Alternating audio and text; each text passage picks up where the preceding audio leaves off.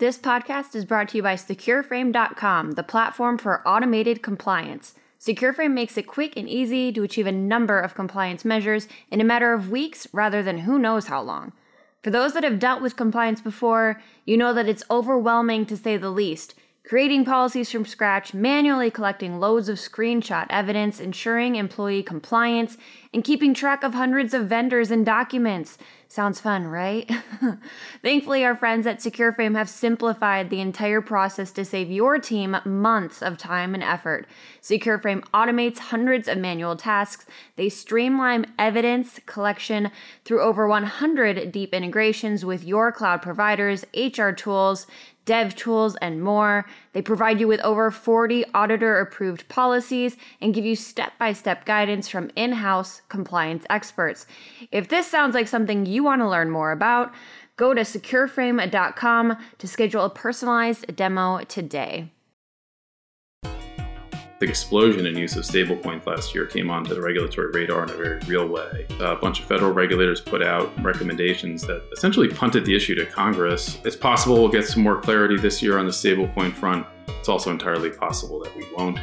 And I think it's a near certainty that we won't see Congress act anytime soon with respect to stablecoins. Hi everyone, it's Julie Verhage Greenberg here with your FinTech Today podcast, where we talk about the latest trends in FinTech and interview the industry's movers and shakers. In this episode, I'm joined by Jonah Crane, a partner at Claros Group, who focuses a lot on FinTech regulation. And, this is something that prior to covering FinTech and even the last year, we started a podcast with Plaid, which is a company that you have worked with before, about policy. So I have learned so much about it lately, but it's such a massive space, and there's been so many changes over the past 6 to 12 months, or even just the past 6 to 12 days for that matter. With the changing administration, FinTech becoming this massive thing, and then, crypto's kind of come out of nowhere to be something that DC is really focused on as well. So let's start with crypto, because I want to make sure we cover this topic, and it could end up taking the entire 20 minutes. What do you sort of see as the big themes in crypto regulation this year? Sure. Well, thanks for having me, Julie. Pleased to be on the podcast and part of the growing community you guys are building. It's really impressive. Thank you. So yeah, as you say, a whole lot going on, and I mean, one could be forgiven for having a hard time keeping up with, crypto policy news, let alone crypto markets news. It really comes fast and furious these days. But I think the big, obviously, stablecoins is a big issue in DC. I think that came onto policymakers' radar in a very real way when Facebook originally announced the Libra project. I think it's been on their radar ever since, and certainly part of their thinking from a policy perspective around potential central bank digital currencies and those kinds of payments initiatives. So I think it plays into a bunch of different policy streams. And then with the growth and really explosion in use of stablecoins last year came onto the regulatory radar in a very real way.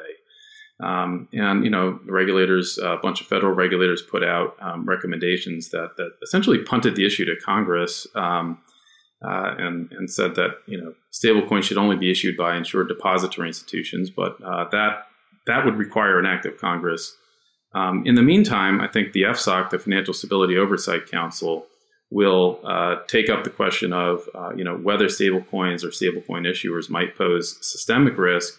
And if so, whether they should be subject to some heightened standards, presumably standards that would be issued by the Fed. And so I think FSOC will take up the mantle. That's what you'll see in the near term. These processes take a while, so I wouldn't expect any action out of FSOC anytime soon. And in the meantime, you have the banking regulators and the SEC who will continue to oversee activities within their respective domains. So if banks are getting involved in stablecoin issuance, the bank regulators will be involved, and I'm sure the SEC will continue to think about whether stablecoins like Tether really should be regulated as money market funds. So it's possible we'll get some more clarity this year on the stablecoin front. It's also entirely possible that we won't.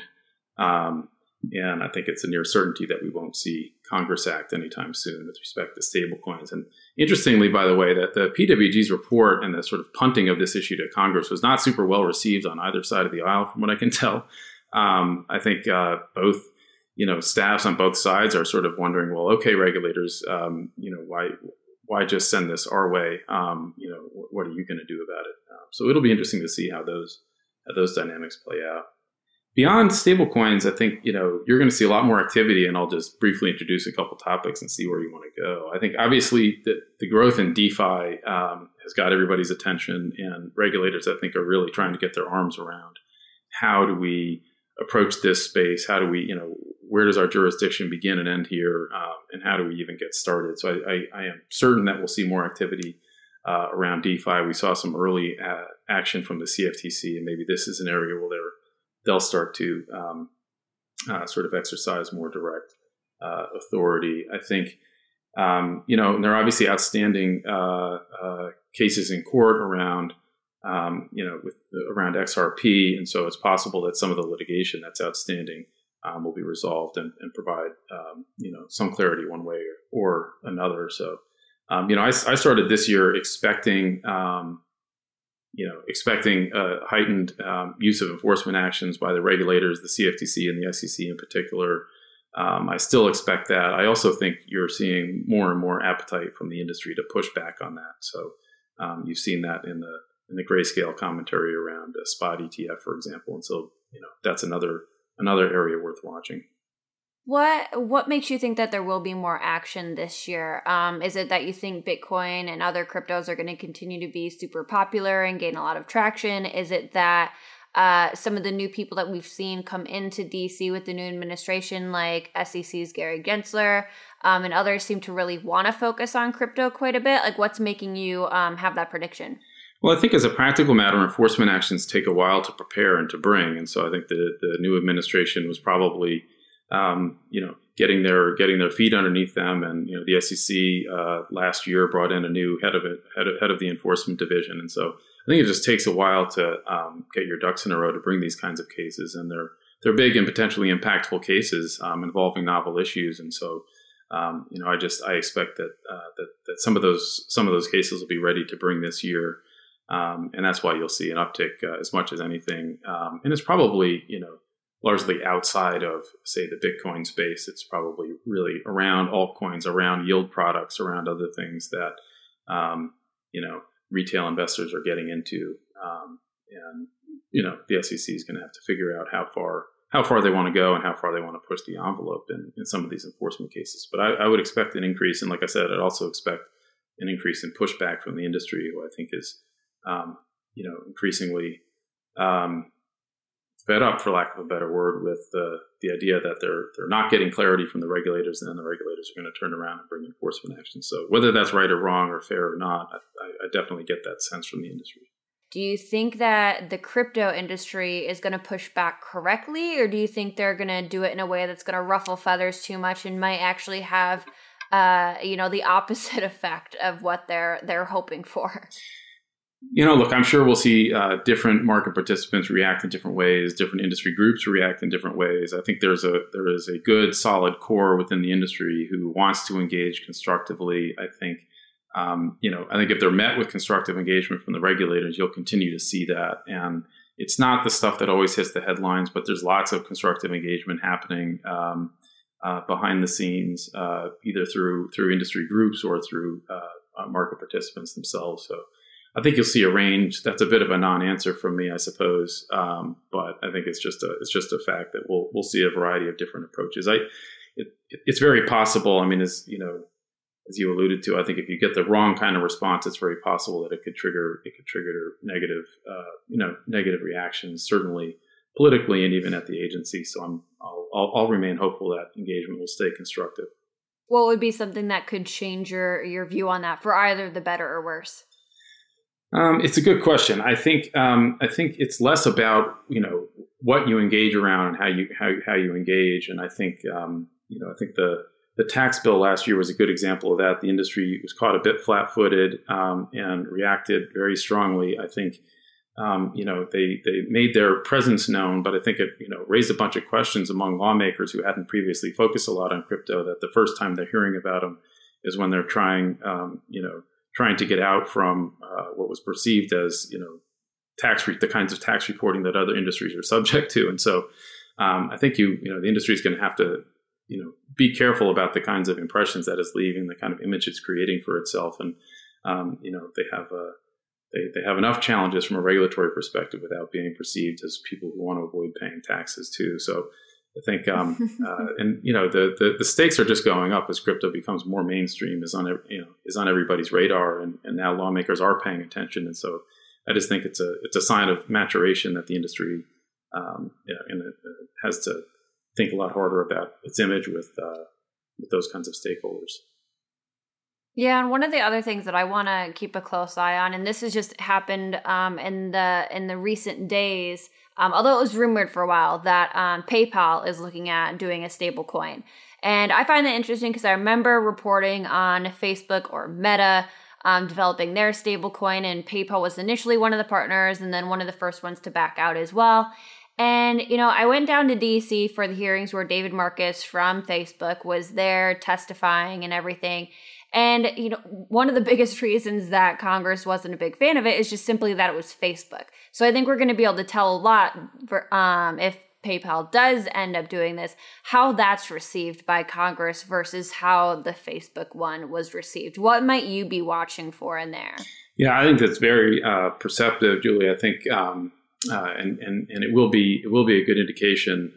Sort of people's reactions to the PayPal news will be a good indication of their overall views, whether they're sort of anti-stable coins in general or whether they're really Facebook-specific issues. I think there's no question that there are Facebook-specific issues. I think there are additional questions about whether, a company like a PayPal raises some of the same questions from a sort of data and privacy perspective, right? This is a big company with, has indicated some desire to become something like a super app, which I think the current regulatory crew would find not super desirable. I think it's very clear that anything sort of modeled on the sort of super app model is not going to be super welcome at a place like the current CFPB.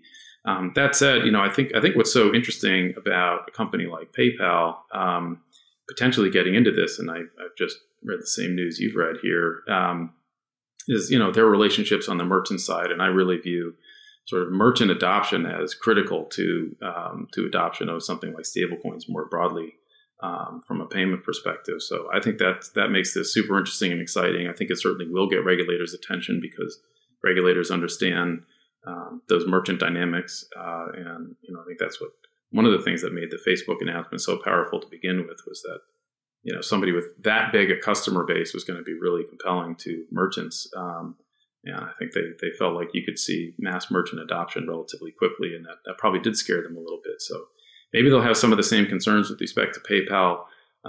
That said, it also puts it in a different light, which is this is another stage in the evolution of payments, and I think that helps to puts it a little bit more in the payments category, and maybe something people can get their arms around a little bit better. Shifting gears a little bit, you guys in general, Claros Group, do a lot of work on the regulatory space with fintech and broader financial services.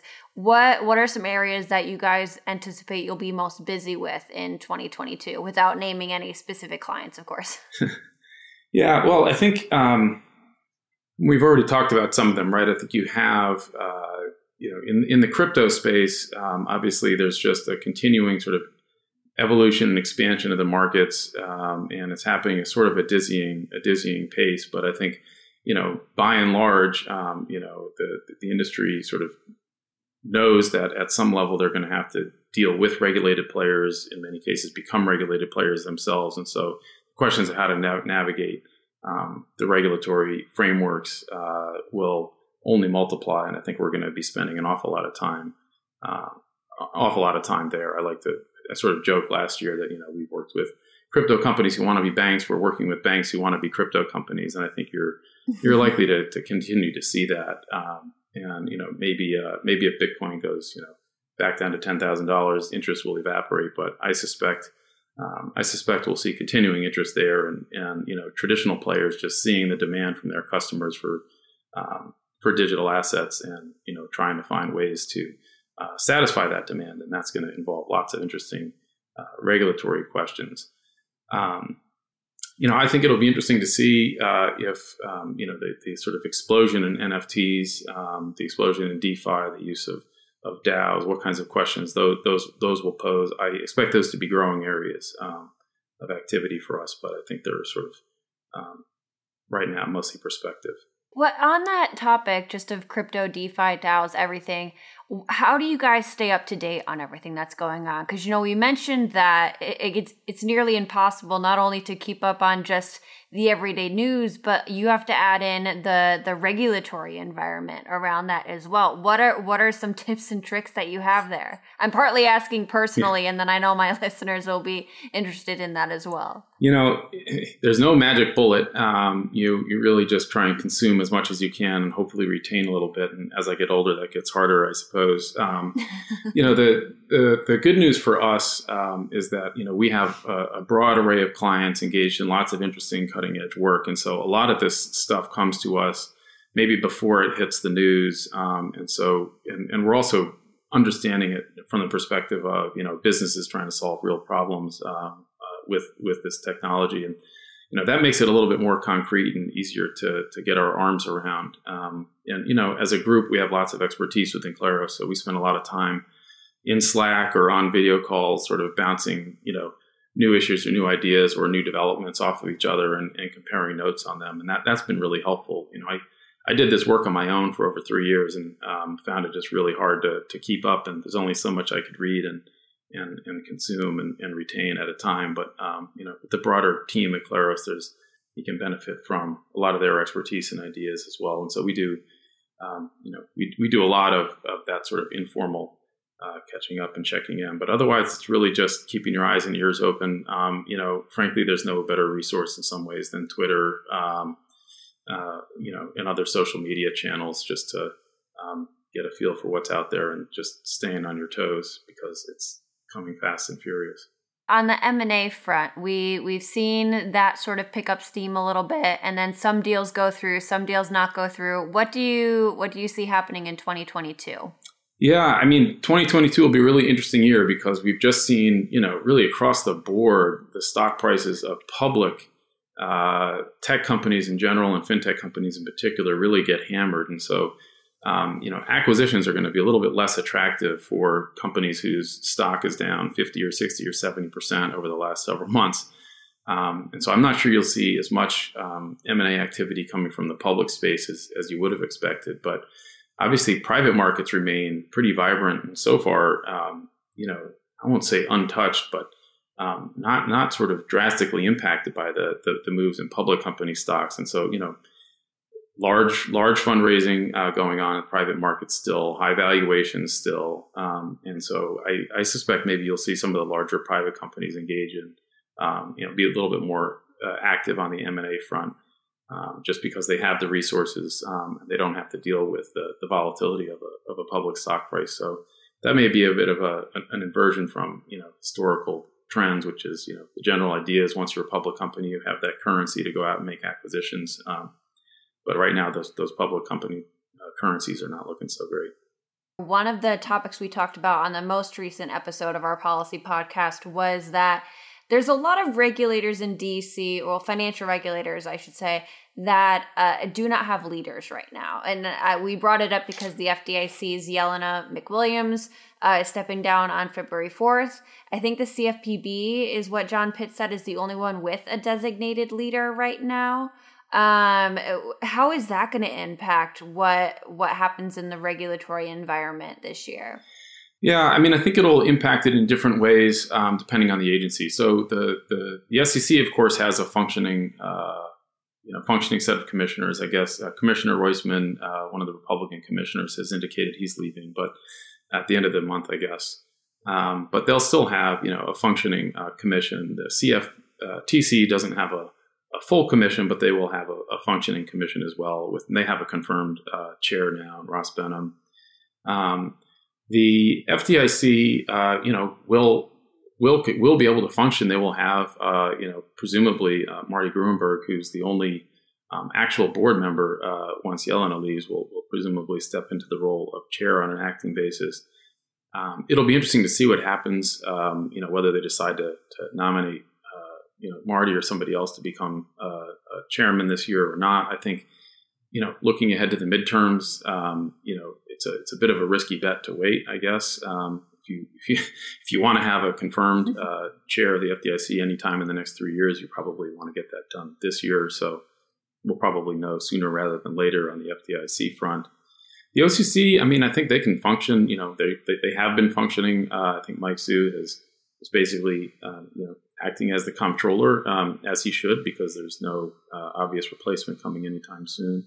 And the Fed, starting, I guess Jay Powell's been renominated as chair, and Lael Brainard's been nominated as vice chair of supervision. Their hearings are occurring this week, and votes are expected by the end of the month. So I think the Fed will have sort of the key people in place from a regulatory perspective before too long.